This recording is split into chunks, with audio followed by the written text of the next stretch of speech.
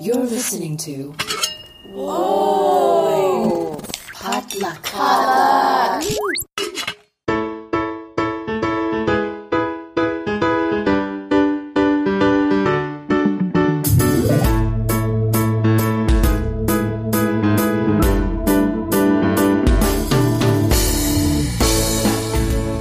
And hey everyone, welcome back to Books and Boba, a book club and podcast featuring books by Asian and Asian American authors. My name is Mervin Yue. And I'm Rira Yu. And we are here to discuss our July book club pick, A Tale for the Time Being by Ruth Ozeki. Apologies for coming at you a little bit later this month. It's been a busy month. It's been Asian August. Lots of stuff going on. I myself have been... I'm going to be watching Crazy Rich Asians for the fourth time. Like the fourth tonight. time, yeah. Yeah. Still good, though. It's still good. They had a really great... So we're recording this on Wednesday, August the 8th, which is Chinese Father's Day. Oh, FYI. I didn't know that. You guys had like a separate Father's because Day. 8 is Ba in Chinese. Oh, and okay. Ba is I get what we it. sometimes Okay. call Dad. So it's an unofficial holiday that's only really celebrated in Chinese, like Mandarin-speaking countries. Mm-hmm. But yeah, happy birthday to... Oh, no. Happy birthday. Happy Father's Day to all the dads out there. Happy Chinese Father's Day, that is. Mm-hmm. But yeah, yes, last night was the Crazy Rich Asians premiere. It looked great. Very glamorous. Oh, really? I have not seen any pictures because I've just been on a media blackout. So I wouldn't know. They had a jade carpet and everyone was like dressed to the nines. And it's what you like. Everyone just looked so good. So fashion. Is it like that wedding scene in Crazy Rich Asians? Yes. Okay. Yes. Okay. Yes. Yes. I can picture it. So yeah, we're getting closer to... Oh, speaking of Crazy Rich Asians... That is going to be our book club pick for this month, August. Yeah. And we are planning to get some people together for To All the Boys I've Loved Before, because I really want to talk about it with a bunch of people who have read it, because I read the first book and then I immediately bought the second book the same day. I was like, I need it. Yeah, that one's coming out on Friday. Probably it's either going to be tomorrow as of the day you hear this, or it's already out. But yeah. Big week for Asians in media. Yes. And yeah, we can also dive into the movie during our book club discussion at the end of the month, too. I feel like it's unavoidable. Like, really. So that'll be your commentary from Books and Boba. But we're not here today to talk about Crazy Rich Asians. We're here to talk about A Tale for the Time Being. Quick spoiler warning. We're going to be talking about the story at length, in depth. So if you have not read it, there will be spoilers. And also a trigger warning that I realize now we should have probably given you when we assigned this book last month. I'm a little bit peeved by that, by the way. Like, literally everyone who like knows that I like to read a lot, they've been recommending this book. They're like A Tale for the Time Being, it's so essential to Asian American literature. And I do agree, but I do wish that some people told me about some of the trigger warnings in this book, because I would have been more mentally prepared. Yeah, this book involves suicide and bullying, two of Rira's biggest triggers. Yeah. And yeah, so we're going to be discussing. We're not going to go at length about those themes, but just to warn that they are there. So for those of you who haven't read the book yet or are listening to us before reading the book, just be aware. Yeah, just be aware. Yeah. And as always, we're going to start with the jacket description. Yeah. On a remote island in the Pacific Northwest, a Hello Kitty lunchbox washes up on the beach. Tucked inside is the diary of a 16-year-old Japanese girl named Nao Yatsutani. Ruth, a writer who finds the lunchbox, suspects that it is debris from Japan's 2011 tsunami. When she begins to read the diary, Ruth quickly finds herself drawn into the mystery of Nao's fate. Meanwhile, in Tokyo, Nao, uprooted from her home in the U.S., bullied at school, and watching her parents spiral deeper into disaster, has decided to end her life.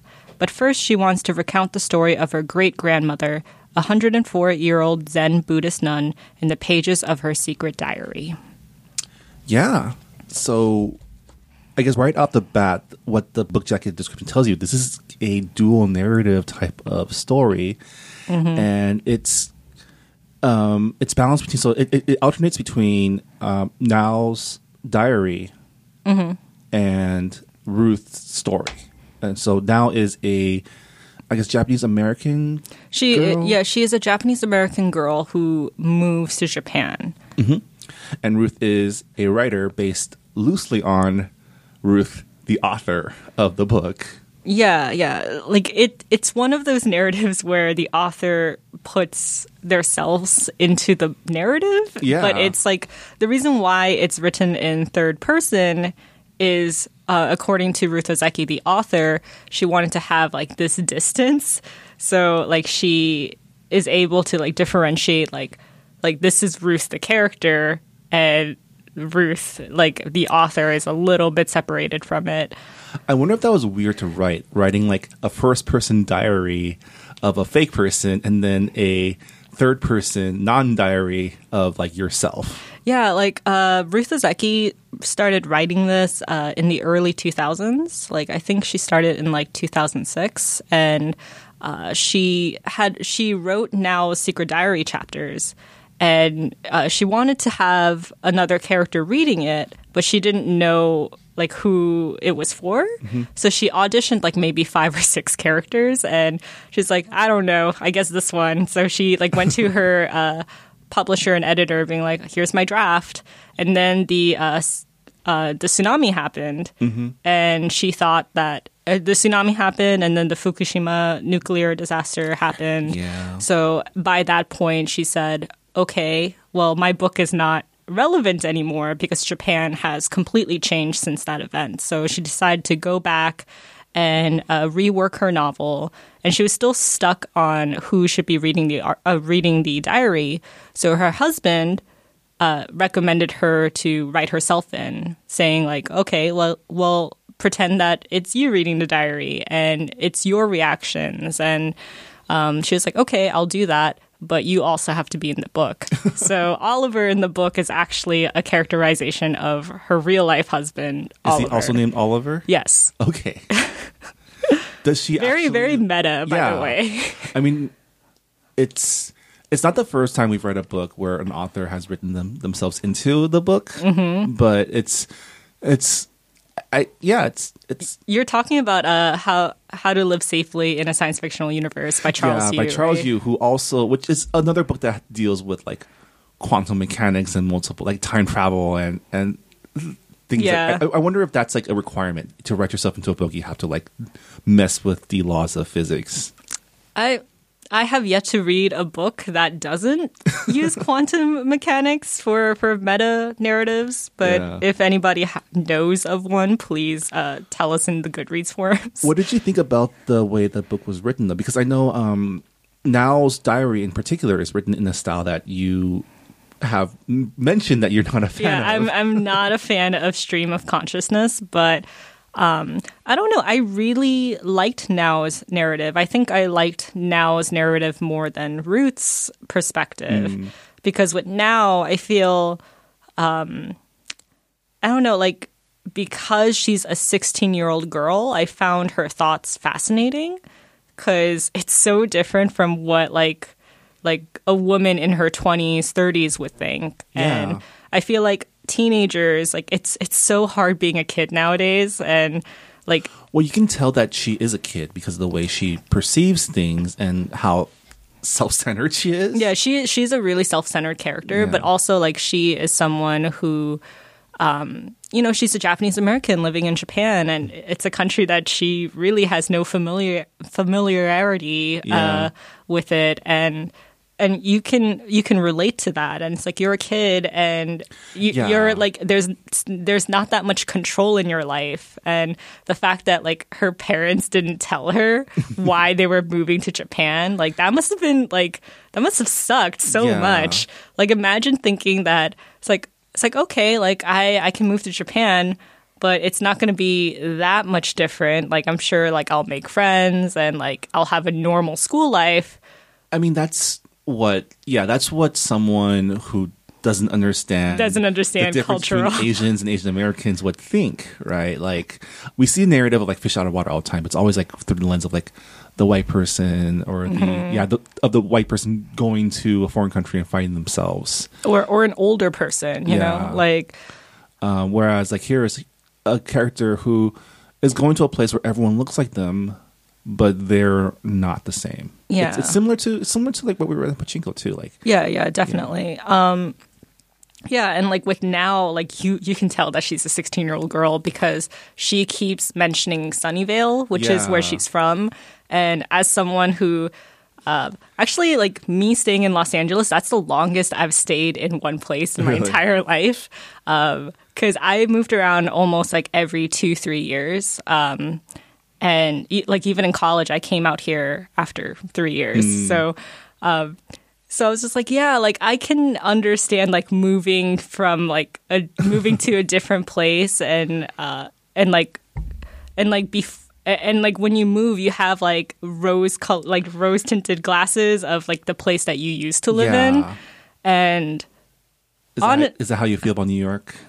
Yeah, actually, like there are some days where I'm like, man, should I move back to New York? Like I really miss it. But then I think about how terrible it is.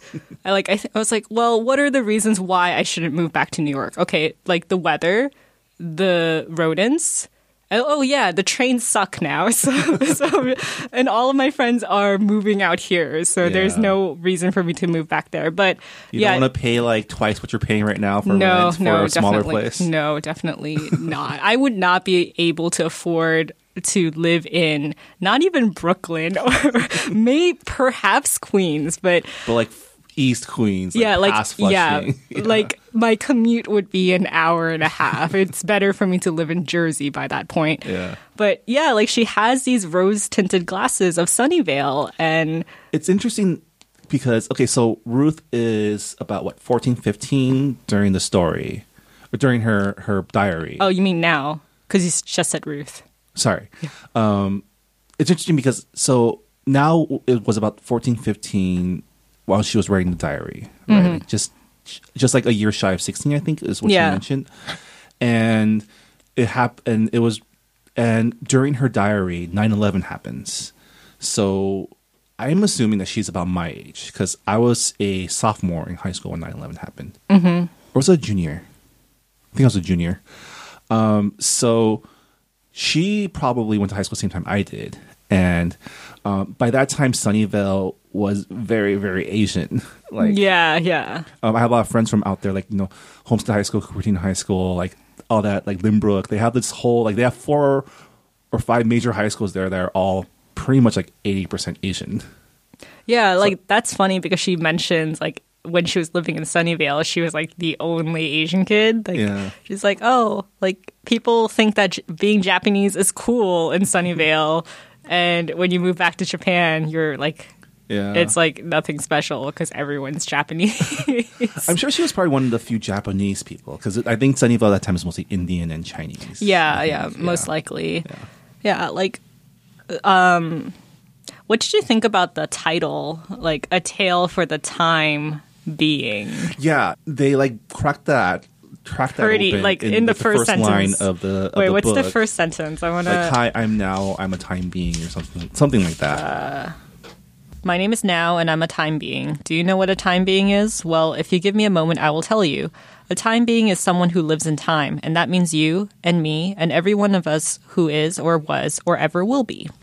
Which is some highfalutin teen bullshit when I first read it, but it also made the title make a little bit more sense, or at least it clarified what the title meant. Yeah. It's not a tale for the time being, it's a tale for the time being. Well, I think it can go both ways, like a tale for the time being as in now. Yeah. Now.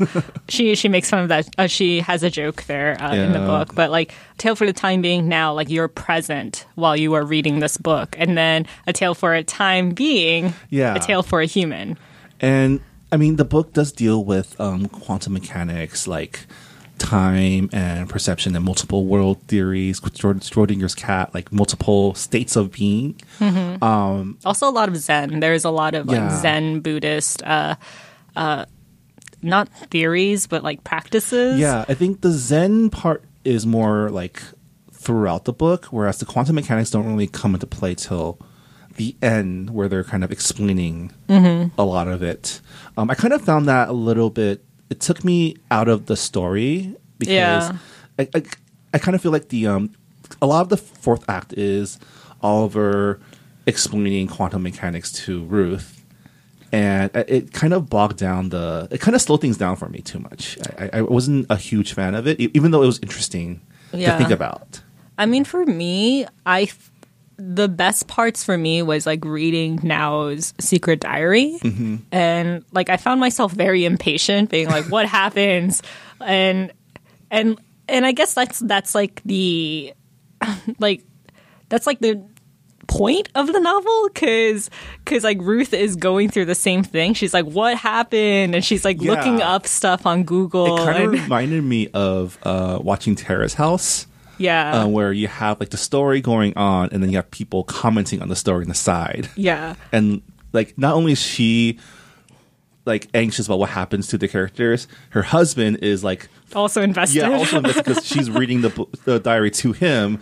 Like, so there's like multiple like stages, or what's the right word? There's multiple levels of like consuming the story. Yeah, right? like and it's like really funny how the entire island, because she lives on this island where there's like only like maybe 50 people. Yeah, in Canada. And, like, yeah, and British then everyone knows like where she got the diary, what she's doing. Yeah. And they're like constantly asking her about it. So it's like, oh, everybody's kind of invested in this story, and they're kind of wanting to know like what happened to this girl. Yeah. And it's really funny because like Ruth gets so caught up in it. She thinks that it's like happening present time. Yeah. But it actually, like, she wrote the book like before the tsunami. So it's like Oliver mentions that. He's like, well, why are you in a rush to like find out whether she's okay or not? Because, you know, like she would be Marvin's age by then. It's I mean, the whole like Schrodinger's cat experiment is, there's many instances of that in the book, right? Like through Ruth's not knowing if Now is alive or dead. She's both alive and dead. In like even within like their actual cat, who's I guess named Schrodinger, but they call him Pesto, or how's I'm not sure, but they call him Pesto, and that's the name that I kept thinking about while I was reading it.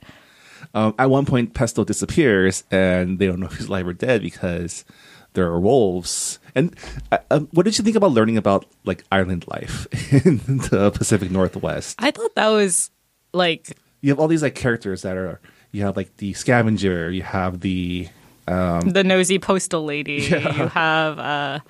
You have like the French-speaking person who lives in a cabin. Like I thought, like it was an interesting parallel because she lives on an island where it's like not very populated, and it's like very nosy neighbors, but like there's a community, there's like a closeness to it. Whereas like Now lives in Tokyo, Japan, which then Japan's also an island, and it's like a densely populated city, and Now feels like she's completely alone in her struggles. So it's like two completely different like situations. Forms of isolation.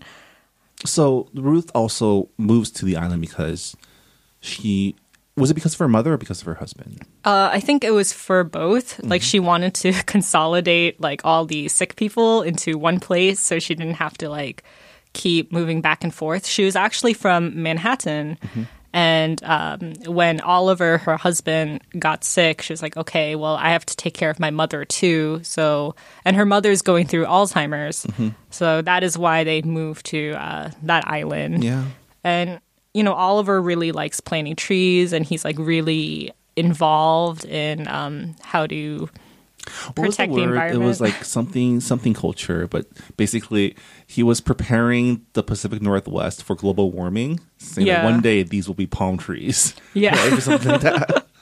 But yeah, like for Ruth, we are introduced to her as as a novelist who is trying to write a memoir of her late mother's life, and she is struggling to write her mother's memoir. And like a failed memoir is pretty much a novel, because the thing is, like, the memoirs you have to tell the truth, and novels you make shit up. Yeah. So, and she's also like, she also kind of has a writer's block in writing like actual fictional stories, and it's at this moment that she finds the Hello Kitty box. Yeah. And it's like, oh, inspiration comes from the strangest places, doesn't it? I did like that as she was reading Nao's diary, she was also putting the lessons learned from that diary into practice. Like learning about how to zazen, which is, I guess, meditation. Yeah, it's like a form of meditation. Yeah. I love that, like, that passage where Nao was describing how this was like her grandmother's superpower. I guess Nao's grandmother is the other major character in the story. Jiko. She is a 104-year-old, allegedly. I don't think you ever learned her real age, or is 104 her real age? 104 is what she says, but like no one knows, because she's the oldest person in their family. Yeah, and I guess she's a nun. I guess I'm assuming it's Shinto or Buddhist. I'm pretty sure it's Buddhist, because but they also talked about like spirits in all things, which is a Shinto belief, right? Maybe it's like a weird hybrid. Yeah, because it's Asia's Japan. full of weird hybrids. Yeah. Like when my family goes to temple, like we're not super religious, but the religion, quote unquote, that we practice is kind of a mixture of ancestor worship and Buddhism. Because I don't think Buddhism, as it's like supposed to be practiced, also quote unquote, deals with a lot of like praying, right? It's just a lot more like reflection and meditation and giving up all worldly things. Yeah, like my family is super Christian, like most Korean families. But when we do funerals and stuff like that part was very familiar to me. Yeah, me too, actually. Yeah. The funeral scene when, spoilers. We warned you already. Yeah. When Jiko finally passes away at the end, like the cremation and the picking up bones with a chopstick, that's all some stuff that we did. Yeah.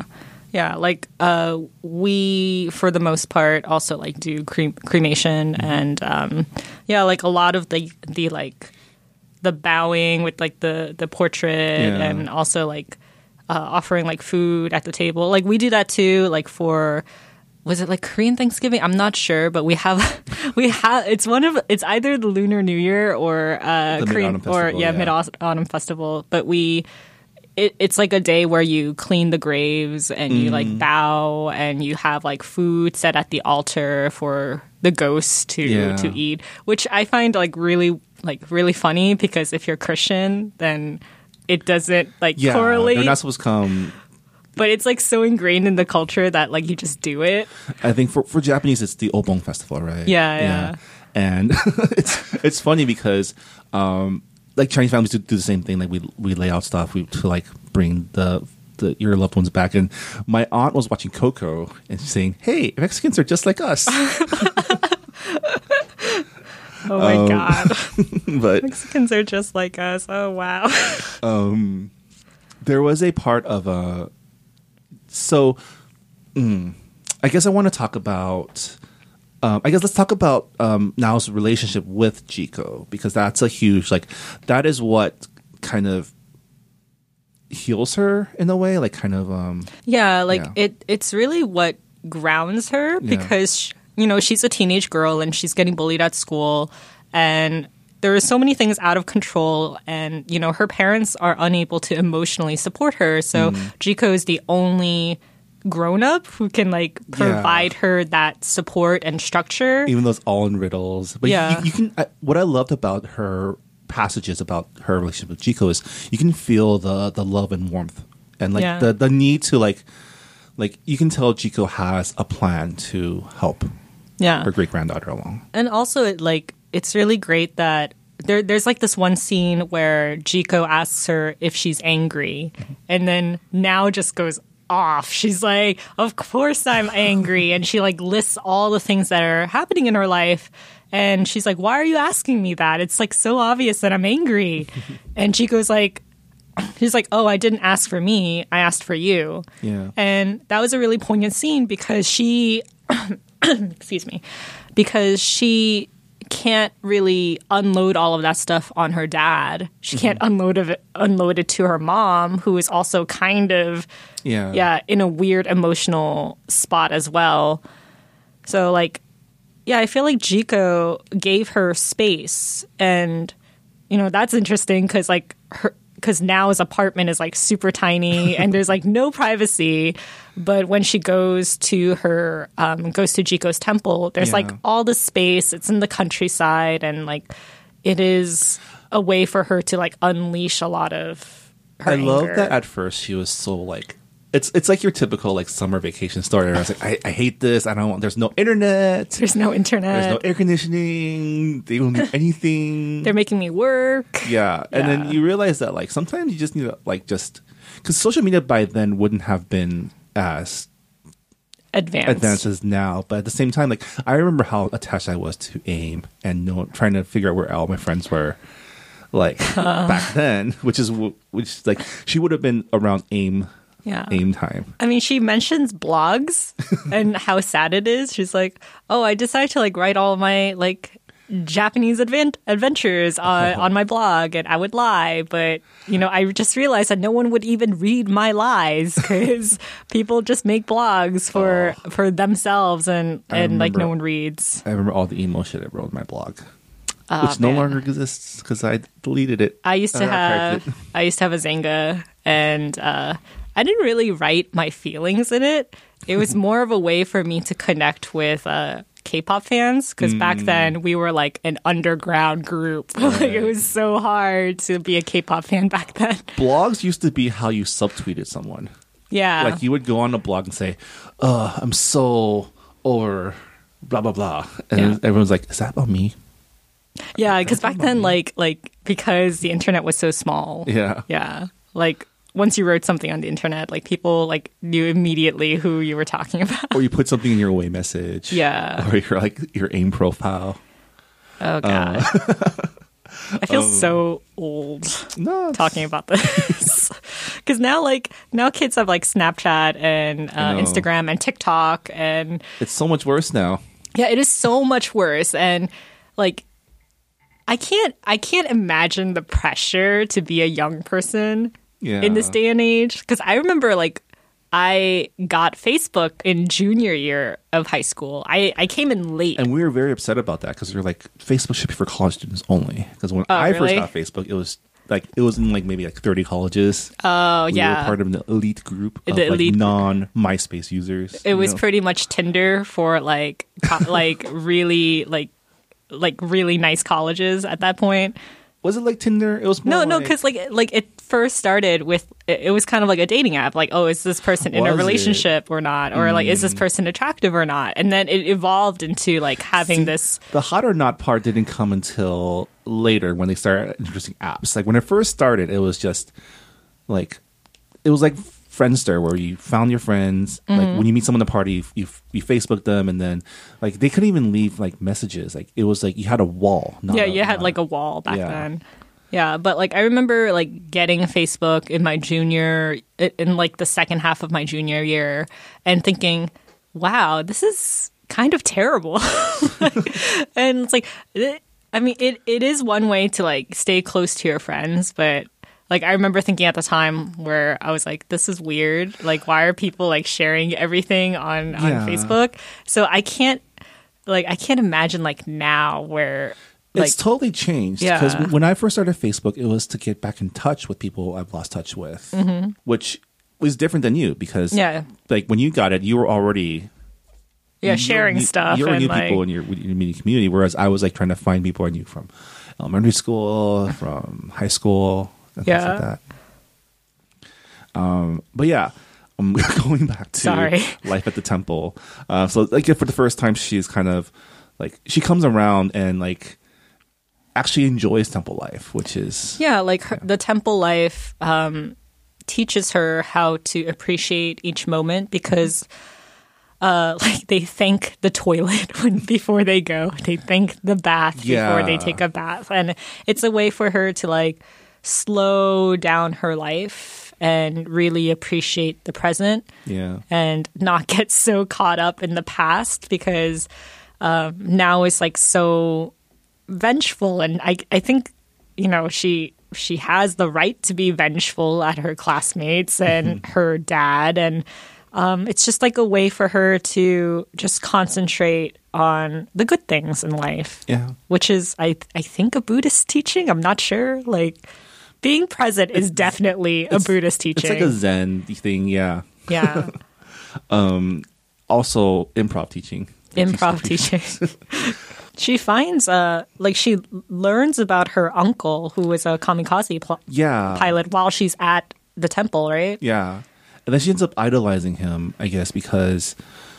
So this is where, like, the teenness comes in, right? Like, the not understanding, or also the dual narratives, because, because you get Ruth's point of view on, like, the and she letters, has the power too. of Google, and also friends that can translate letters. Yeah, that's the thing, because, like, it's not just a diary that's included in the Hello Kitty lunchbox. Yeah. It's, like, these letters, not letters. There's a diary, there's a watch, and there's, like, I think they're letters. They're, like... Are they letters? Oh, no, they are letters, they're written in French, right? And you learn that this is... So she reads... So this is where it gets, like... The sort of meta-ness comes in because, like, there's asymmetrical information between the characters and the other characters and you, right? So you know what Ruth knows, but Now does not know what Ruth knows. Mm-hmm. But then there are things that Ruth doesn't know about now. Yeah. Like, she's like, when did she get the letters? And that becomes like a question that gets answered at the end of the novel. I mean, kind of. But yeah, so this is a really interesting part in the book where Now gets really, really interested in her uncle's story, because her uncle is someone who decided to, like, bravely die for his country. Whereas you know through Ruth's half the story at the same time that her uncle actually didn't want to. Yeah. And was, like, really, like, now idolizes her uncle for putting up with bullying and remaining strong, which I guess is something that she doesn't see in her father. Yeah. Right. And then who shares the same name, by the way. Yeah. Her dad is Haruki Yasutani, number 2. Number 2. Because he's the son of Haruki number 1's sister. Yeah. Yeah. And Ruth knows that that's not the case, and so desperately wants to. It's like, it reminds me of watching, like, soap operas. Like, oh yeah. Or like any drama, really, where you know more than the character and you wish they would just stop being dumb about it. It's kind of how I felt. We're bringing Terrace House back again because I finished the part 3, the batch that just came out, and there were so many episodes in that part where I was like, why don't they just talk to each other? Because, like, you hear a conversation between two characters, and then like you're just like, if that conversation took place with that character and the other character that they're having problems with, then everything would be resolved so much faster. And I mean, with this book, it's like, okay, all she needs is to find these secret letters and translate them from French, and she would know the whole story. Yeah. And things would be better. But how does that happen? How does it happen when it's already happened? Yeah. And well, also, it's like she left Temple, so it's just like, when does she get those letters? Like, when are those going to come out? Yeah. I heard from an interview that Ruth Ozeki did. I forgot which one, but she mentioned how there was like this book. I don't remember the title, but it was a book that was just filled with kamikaze pilot letters to their parents, to their wives, and she was saying how most of those kamikaze pilots were like the brightest at their colleges, and they were very much like Haruki Yasutani, number 1, who was fluent in 3 different languages. He was like one of those like melancholic like literature majors. Yeah, right? yeah. He's just like very emotional, very like he was majoring in philosophy, and he like his whole deal was, I don't want to fight in this war because, that's murder, and I'm a pacifist. Yeah. So yeah, like a lot of that inspiration was drawn from her research in that. I'm not sure if that was there before, like in her original draft, or like. I wonder if there were actual like secret letters too, because you have to imagine all the letters that they actually sent to their family was like. Oh yeah, it was like, it was, censored. Yeah. I'm sure there were secret letters or something, some form of message that the government didn't. Yeah. Yeah. I mean, because Japanese people have this, like, especially during the war, they have this perception of being like just like cogs in the machine. But I mean, people are people. Like, people have their own thoughts too. Yeah. And especially since his mother is pretty much a radical leftist, right? Yeah, that was interesting too. Like she was like very much like a. This is Jiko. Yeah, this is Jiko. Like grandmother. she's like a radical. She advocated for feminism during like a period where like that was not really during a concept. Imperial Japan. Yeah. And then like at the end, like she was ready to also like die when her son died, but then she decided, no, I'm going to become a nun. Yeah, because her son was just like, take care of my sisters. Yeah. And like the whole reason why he hadn't killed himself during training or whatever was because he wanted his family to get the pension that kamikaze pilots got. And at that, like, I'm not sure what year it was when he got drafted into the war, but I'm guessing that this was towards the end of the war, where Japan was badly losing, and that was why they were drafting all these young men, because there were no other fighters at that point. Yeah. Well, it reminds you of, and I think they mentioned this in the book about the one remaining soldier in, like, was it the Philippines or something, that like didn't come out till like years after the war, because in his mind the war was still going on, because the only way that Japan lost the war was if there was no more Japan. I'm not sure. I've never heard of this before. It sounds fascinating though. Okay. I'm gonna Google it later. I might have heard that from somewhere else. But yeah, I guess touching on that, a lot of the book, like the major themes and major conflict comes from like bullying and suicide. No, this is a topic that you get really you get triggered about. I guess I get why I mean, suicide within Japanese culture is like a thing, right? Yeah. It's like a part of their. Yeah, I actually like I actually marked the page where Haruki, her dad, now his dad, explains why suicide is so prevalent in Japanese culture. He says, "Throughout history, we Japanese have always appreciated suicide. For us, it is a beautiful thing that gives meaning and shape and honor to our lives forever. It is a method to make our feeling of alive most real. For many thousands of years, this is our tradition. Because you see, this feeling of alive is not so easy to experience. Even although life is a thing that seems to have some kind of weight and shape, this is only an illusion. Our feeling of alive has no real edge or boundary, so we Japanese people say that our life sometimes feels unreal, just like a dream." Yeah. So, and it's something that is a theme for both Harukis and for Nao too, maybe through influence of her uncle and her father, and also just being bullied. And bullying is a big part of it. And I don't want to touch too much about it. Just I want to say that it is a theme, and it's used as the conflict to get over. Right? Yeah, and I think it's definitely like a motif in the book, because like you have Haruki number 1, who is drafted into this war, and once he gets into training camp, he realizes how like the senior officers, they're bullying like the new recruits, and that is how they exercise power. And then you have Haruki's dad, who's ironically bullied by his daughter, who is getting bullied at school. Right, and she's bullying her dad because she doesn't think he lives up to the family name or the uncle, and also like. And also she bullies a kid at her school, Daisuke. Yeah, which she also like. later feels regret about. And I mean, at the same time, Nao's father is also plagued by guilt.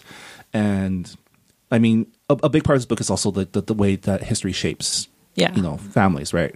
And you learn later that, this is another one of those asymmetrical thing where you learn early about why Haruki number 2, or Harry, is so invested in the Iraq War.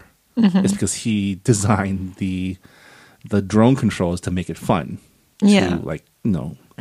And he was bullied because he was bullied by his company. Yeah. Because when he invented it, he wanted it for computer games, and his company decided to sell it to the military. Yeah. And he was just like, "Why are you doing that? Like, don't do that." And then they fired him because he wanted to include ethical constraints. Yeah, and they fired him, and that was the reason why he had no money because he invested all of his savings into the company's stock. Yeah. Yeah, I mean, .com bubble bursted right after he left. And he lost everything. Yeah, and so there's a lot of guilt too. It all goes into justifying why he is depressed for most of the book.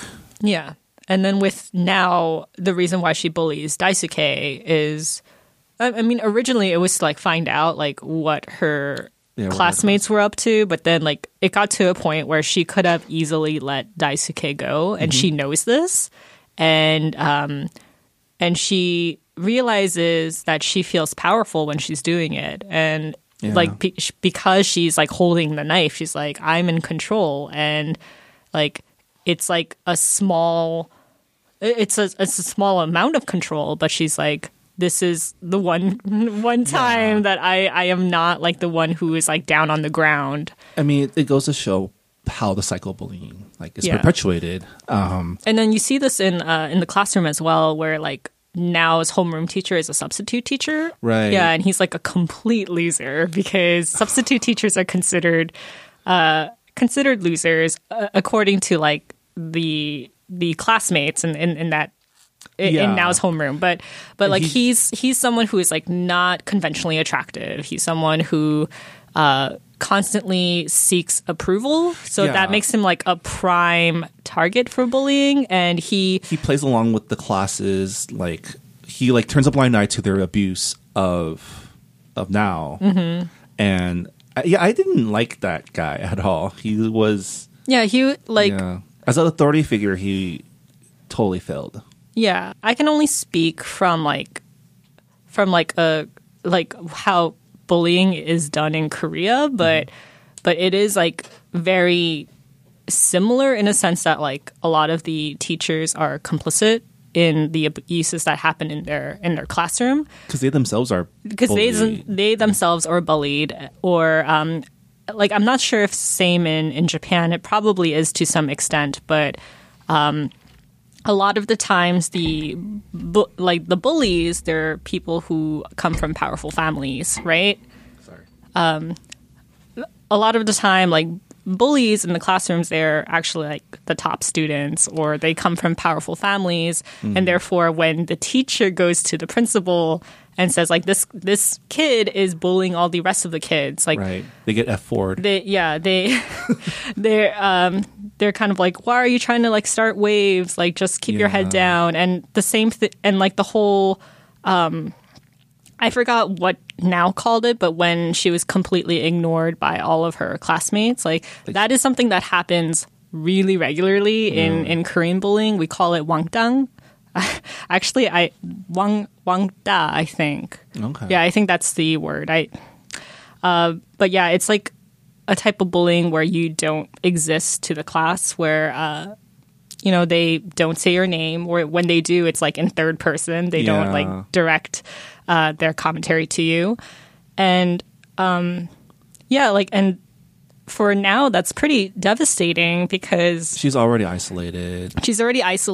And her great grandmother teaches her about being present, right? By saying everyone is a time being, and for Nao, who is suddenly ignored by her classmates, she's no longer a time being because they don't acknowledge her existence. So Yeah, and the bullying like escalates, and there is a very like graphic scene of bullying in the book that kind of, I don't know if it came out of nowhere, but I don't know if it was necessary to like drive. I mean, I guess it was necessary to drive her over the edge, I guess. I think it was. It does drive her over the edge, but I would say it drives her father more over the edge because what happens is she gets sexually assaulted at school, and it's recorded and it's released to. It's released online, and there's like a bidding war for her stained underwear, and her father, like under like an anonymous username, tries to outbid this other person because he doesn't want his daughter to like to have that shame, I guess. Yeah. But then now it takes it the wrong way, right? And then the fact that he bids on it, and she knows that he bids on, knows that she knows that he knows, and that's worse. I feel like, so I know that you had some issues with the way this book deals with suicide, and I think I can divide books that talk about suicide into two different categories, and it's books that were written by people with mental illnesses, and they're writing for people with mental illnesses, and the other category are books that are written by people who aren't mentally ill and experience it either through like secondhand, or they know a friend who has gone through it, and they write the book to pretty much put the reader in the character's shoes and say like, this is what it feels like to have mental illness or go through it. But at the same time, like, it's sometimes like really bad authors, they do it in a way where it's not accurate at all. But I feel like with Ruth Ozeki, she did capture the horrificness of it pretty well, like so accurately to a point where it was really hard for me to read this book. Yeah. And I was really, really mad that no one gave me trigger warnings because I didn't read the jacket description because I had put my blind faith in people who were like, I know you would love this book. And I'm like, why do you think that I would love this book? Because I have gone through suicidal ideation before. But I'm definitely one of those people who like prefer not to be in the reader's shoes when they're going through stuff like that because I've already gone through it and I don't really need to relive that trauma. But another reason why I had a problem with it was because it specified like methods of suicides. Like when Haruki, her dad, is writing a letter, he's like, it's like, oh, this is the number one way. It's like, oh, like a group of people can like come together in like a suicide club, and then this is how they would die. And then for me, that is like a huge deal because like when people, it's scientifically proven that if someone hears about how suicide is actually done, they're more likely to do it themselves if they're in that state of mind. So I was like not okay with that. And I was also not okay with the, like, towards the end of the chapter when the quantum mechanics stuff happens. And there's a scene where, we'll jump back to it later, but there's a scene where Ruth finally meets Haruki, number 2, now's dad. And she tells him, like, don't you think that you're being selfish?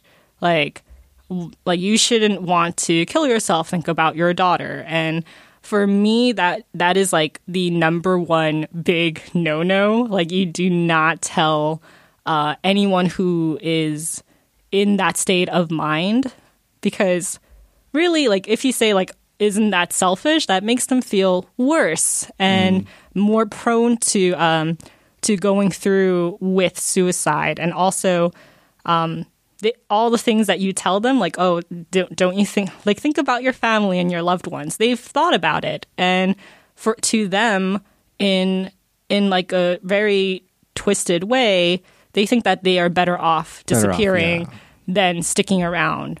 And they have done all of the gymnastics in their brain. And Right. to say that you are being selfish for wanting to kill yourself, that is something that I was totally not okay with. And to be pretty honest, like this book was very, very brutal for me to read. I've mentioned other books in this podcast where I'm like, I need to set this down because Yeah. it's too much. But for this book, it really, really was brutal because now as a teenager, and I've gone through that as a teenager, and Yeah. that's why Now's story resonated with me so much, because when you're a teenager, so you're in your headspace a lot, and because there are so many things that are not in your control, you tend to blame other people. And you realize in the book that blame can have dire consequences. Yeah.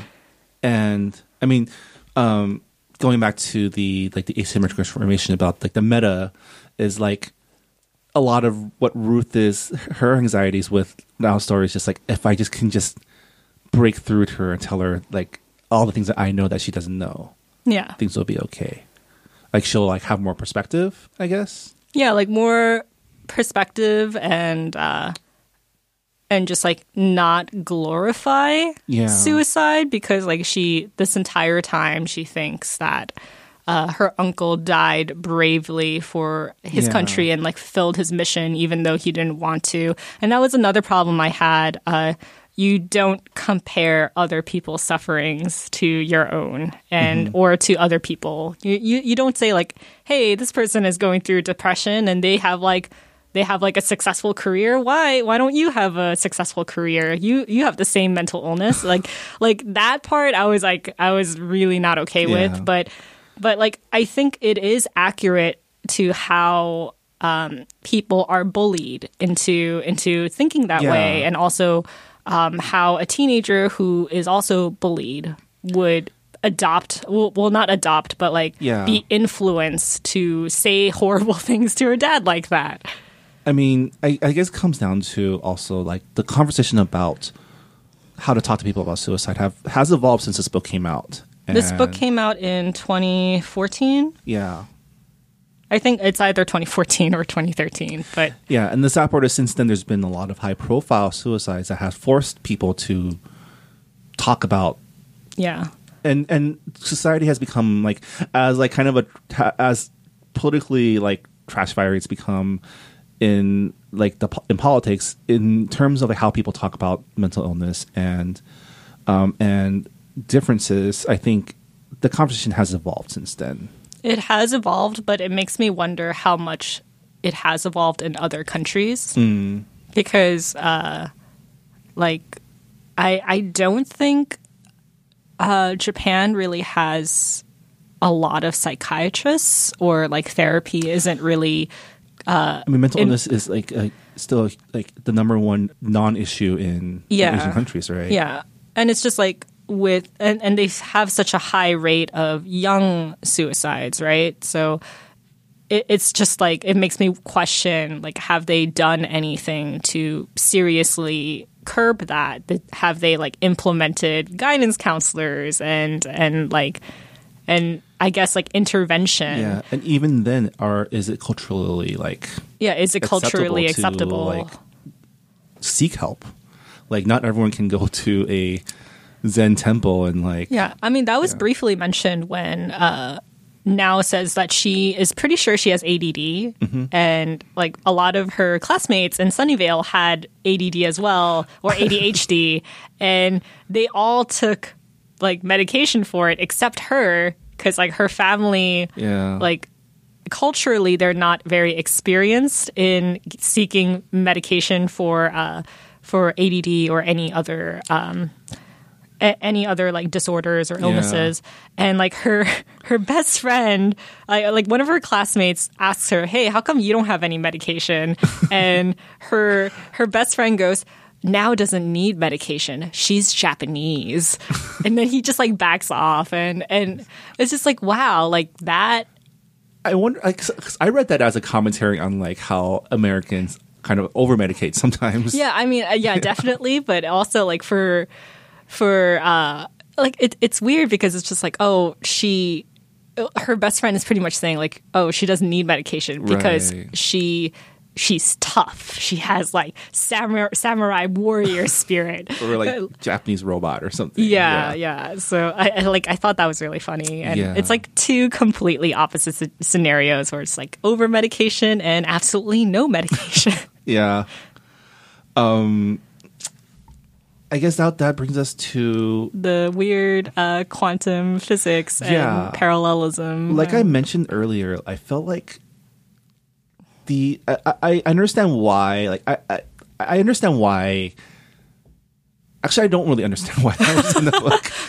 It kind of bogged things down for me at the end. Like I understand like that it's used to explain how we perceive the world. But I kind of felt like I was reading a lecture towards the end about quantum mechanics and Yeah. Schrodinger's cat. I mean, with we are in a very strange position where Ruth is a reader when she is also the writer. Yeah. And I think it just speaks to how powerful the relationship between a writer and a reader can be. And it like the reader kind of wants to reach out to the characters all the time. Yeah, And like her as the reader actually like affects the outcome. Yeah. Maybe through her dream. yeah, well, Yeah. maybe through her dream. And also, I mean, like, it doesn't happen out of the blue. It feels like it, but there are hints of quantum physics and like time jumps happening in the book. I mean, where the book erases itself and adds and like fills up. Yeah. Like there's some weird like there's some like yeah, like words Weird stuff disappear, going on, yeah. and then also like when she's looking up stuff for Jiko, Yeah. like the article that she halfway read disappears as well, and she can't find it. that was because of the electrical storm. though, Yeah, wasn't it? yeah. I did enjoy that part because it reminds me of like sometimes when I was doing research back in grad school, I had to like download those like Yeah. academic, and it's always like, yeah, you have to. Here is like the synopsis. You have to buy the full report, and it's Yeah. always like too much money. I mean, didn't your school have like Nexus? I forgot the site. Wow, it's been so long since I've gone to... LexisNexis. Yeah, Alexis Yeah. Nexus. yeah. I mean, that's how I got like most of the academic Yeah. papers. I don't know. But yeah, Maybe times had changed by the time you graduated and I went to college. no, it was still there. It was still there. And then yeah, her dad. So Harry, after like coming out of his depression, decides to dedicate his life to programming security software to prevent whatever happened to his daughter to happen to anyone ever again, and creates like a way to erase yourself using quantum spiders or something.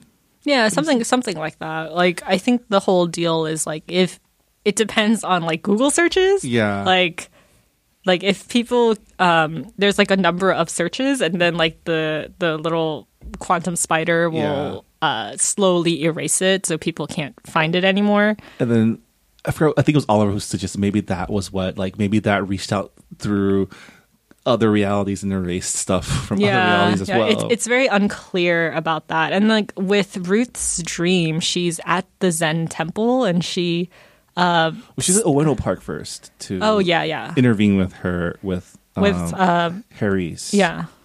plans, and then she goes to the Zen temple. And she puts the Haruki number 1's letters in the box, in the cremation box. Yeah.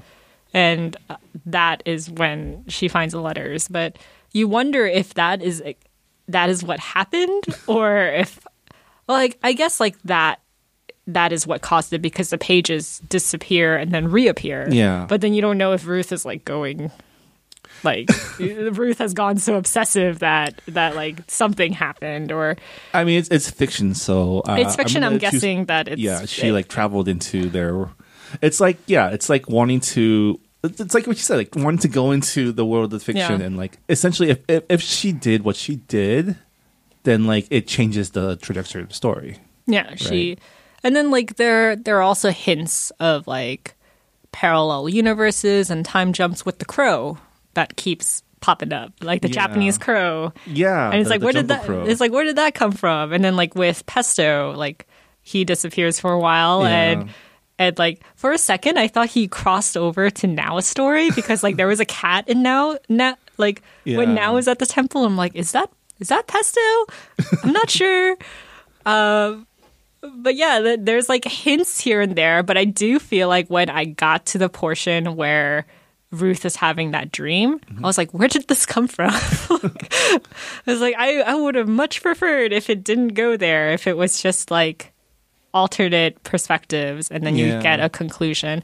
Or there's this manga that I really, really like. It's called Orange, and I forgot the author's name. I'm so sorry. But the premise is it takes place in high school, and a new transfer student comes in. And the main character, this girl who attends the same school as him, she gets mysterious letters. And each letter is like marked with a date. And she finds out that that new transfer student is going to kill himself by the end of the year. So like what happens is like her future self had sent letters to her past self to tell her like what happens each day and what to do. But then halfway through the letters, like since she has changed events, like things don't happen the way according to the letters. So she has to like improvise. So it's like Lake House or meets Early Edition. Yeah. But like I really liked the way time worked on that because the theory of like having parallel timelines that is introduced as well. Yeah. And I was like, oh, I think that was done really, really well. And and like I also play this game called the Zero Time Escape series, and that is like that entire game is just jumping from timeline to timeline, so you can like figure out a way to escape from like it's like an escape room, but you only have the information to solve the puzzle if you have jumped to other timelines and failed and then go back into the right timeline. So like I feel like I would have preferred it more if this book either like delved into that theory more or just taken it out completely. It kind of feels like at its core, like you said, it's about the reader's relationship with the writer, right? Yeah. Like a reader's relationship with a work and their personal investment in that narrative as it goes along. I wonder when the quantum, like when did it occur to the author to explain that using quantum mechanics? And yeah, to me, it did feel a little like it definitely bogged down the last like fourth of the book for me. I know Ruth has said in like past interviews that she gets inspired a lot by the articles that her husband sends her. So I'm guessing that he sent her an article about quantum physics and like parallel universes, and she's like, I'm going to put that in my book. I mean, anytime you deal with like timelines and multiple like parallel universe theories, like it's like a whole other discussion. Like the way that each piece of fiction deals with it is different. Like the way that she deals with it, the way that Charles Yu deals with it, the way that Virtue's Last Resort, or Virtue's Last Reward, Zero Time Escape, deals with it. It's but it's important to have like consistency. Yeah, I felt like there was consistency in the dual narratives. And then it was like, what happened? Like we had some Goodreads members really like this book. I know that for some people, this was their second time reading it for book club. And I know that some people have read this before and they've left reviews on the book on Goodreads.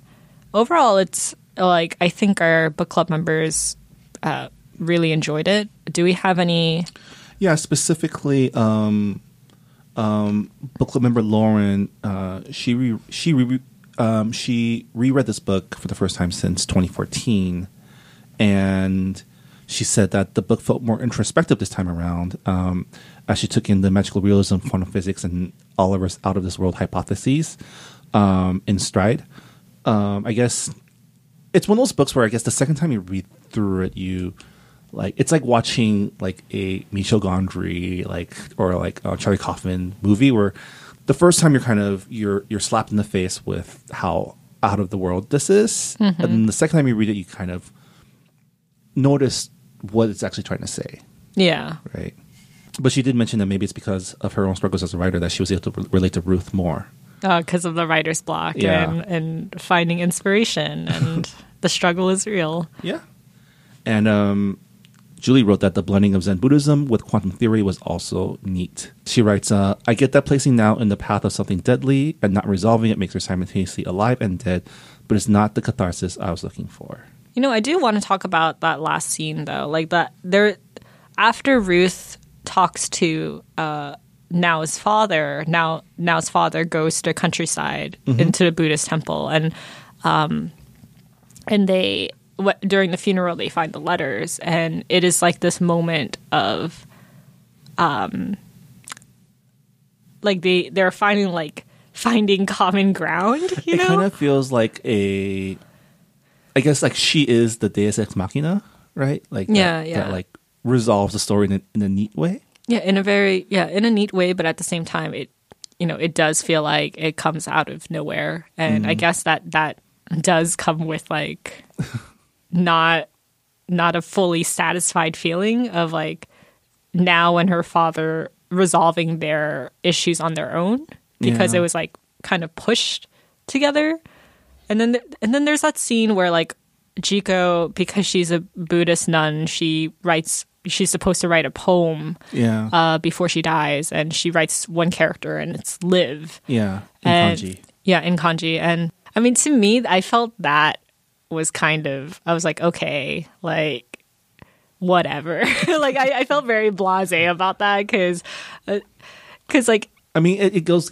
with your issues with how they dealt with like overcoming suicidal. Yeah, thoughts, well, right? it's just like the whole like when you are on a deadline to live, you start to appreciate everything in life, and it's just like I really don't like that narrative, because I've seen it so often in movies. It's just like think about all the things that you can live for, and everything is like much more beautiful because you know that you're gonna die, and it's just like, okay, like I don't know if that is like a Buddhist thing, because you're like the whole like Zen stuff where like you're in the present and you should like appreciate life for what it is, but I'm actually not sure.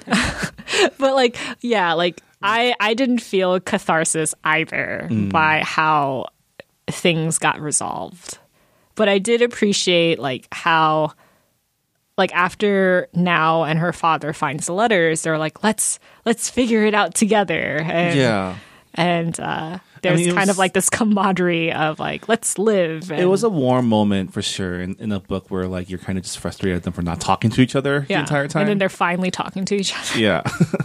I said earlier on in this podcast that a lot of people came up to me and said, this is essential for Asian American literature. And I just wanted to, I guess, like, get your take on it. Do you think it is? I mean, as with any book that I read for this book club, I'm glad I read it. I'm not sure if I don't feel like it's not a book that I would recommend to everyone. Like it's won a lot of awards, and like I think it does deserve that. I think it does a lot of interesting things that really make the story, I guess, stand out in literary fiction, and like it sold a lot of copies, and by that merit alone, I do think it is very much an important book in Asian American literature, at least like history wise, because I don't think like a book like this has gotten that many awards before or been nominated for that many awards.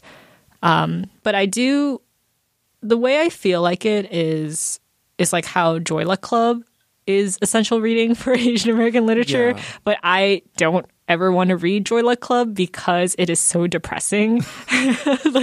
And it's just like, it's important, but at the same time, I don't want to read it. I think we talked about this, how prestige fiction has to be depressing for it to be like essential. And that's, I mean, we say this as like in a very, very broad general sense. Like it's definitely not like there are books out there that are very funny and light and they win a lot of awards. Yeah, but I guess for me it's like a lot of the things that they covered about Japanese culture was stuff I already knew about.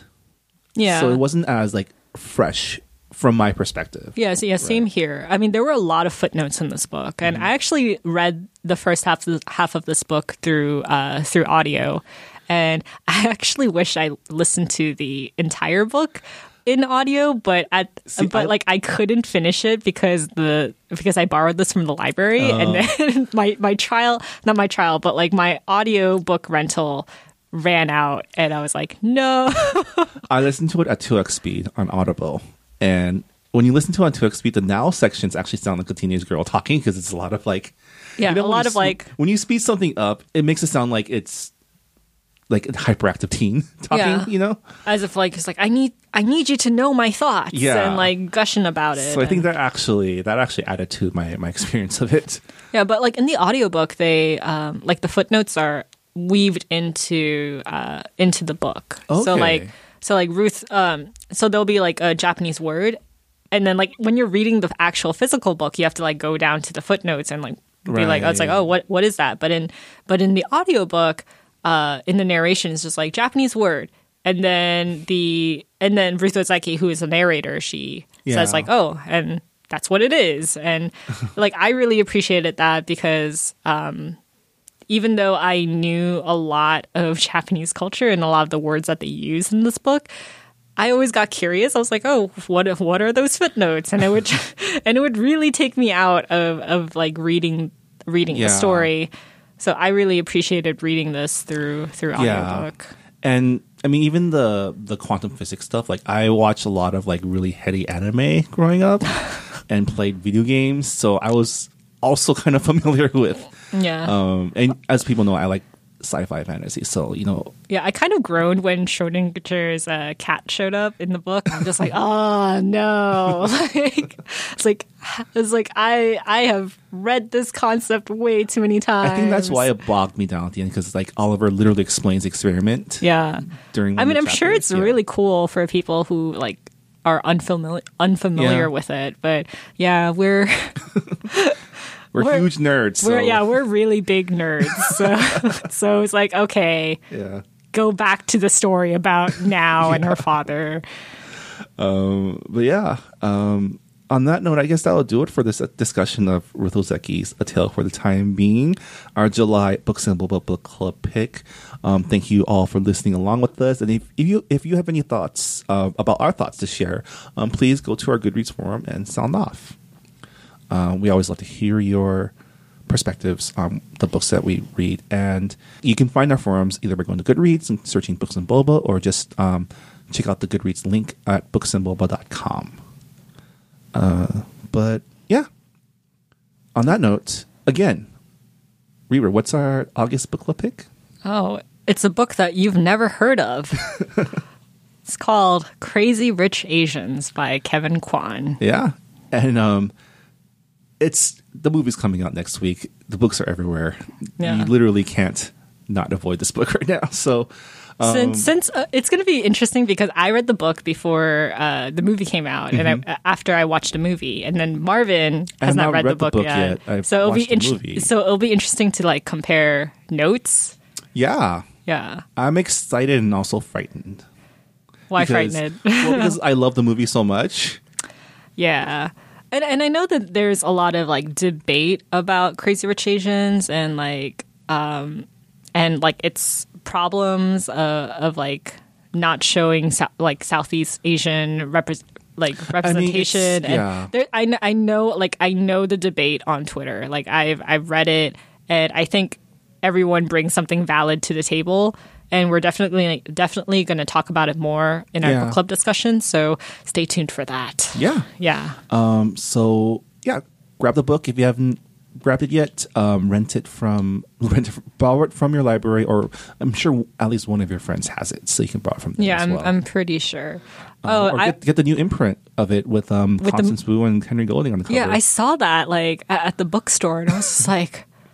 I always get thrown off when they do that, when they put like the movie people on the book cover, and I'm just like, sometimes the sticker now a movie, now a major motion picture.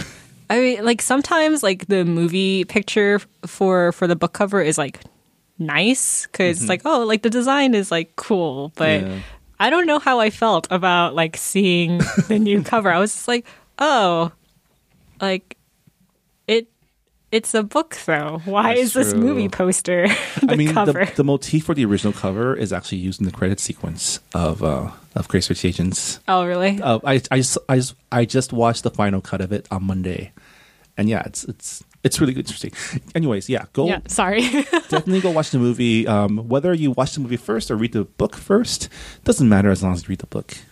And come back and check in with us at the end of the month where we will talk about Crazy Rich Asians. In Books and Boba, we always prefer the book to the movie. Do we? But I wonder for this time around. I wonder. All right. Rira, thank you so much for chatting with us. Thank you, Marvin, for having me. I mean, we're co-hosts. So. I know we're co-hosts. We're stuck together in a basement. I mean, yeah. And thank you for listening to this episode of Books and Boba. Really quickly, Books and Boba is a proud member of the Potluck Podcast Collective, a collective of Asian American hosted podcasts featuring unique voices and stories from our rich Asian community. Crazy Rich Asian community. If you like what you hear, you can check out some of our other great programs, such as They Call Us Bruce, who has a really great panel discussion with Crazy Rich Asians writers and actors. Up now, you can listen to the Collabcast, which is the other pop culture podcast that I host, where we put out an episode talking about all the movies coming out in August. And if you're interested in learning more about Asian American cinema, check out Saturday School, the Asian American film history podcast by our friends Ada Sang and Brian Hu. You can learn more about these shows by going to the website podcastpotluck.com. And thanks to Visual Communications for letting us record in their office. This is where the Potluck Podcast Studio is located. Visual Communications, of course, is a nonprofit organization that supports Asian American filmmakers. They're the ones behind the Armed with the Camera Fellowship and the Los Angeles Asian Pacific Film Festival. Learn more about VC by going to their website at vconline.org. And yeah, we're looking for boba sponsors. Yeah, if you're a boba shop, like, please sponsor us. I'm not begging or anything. We're just asking nicely. We'll drink your boba. Yeah, and we'll say that it's good on air. All right. All right, bye. Bye. Keep reading, guys.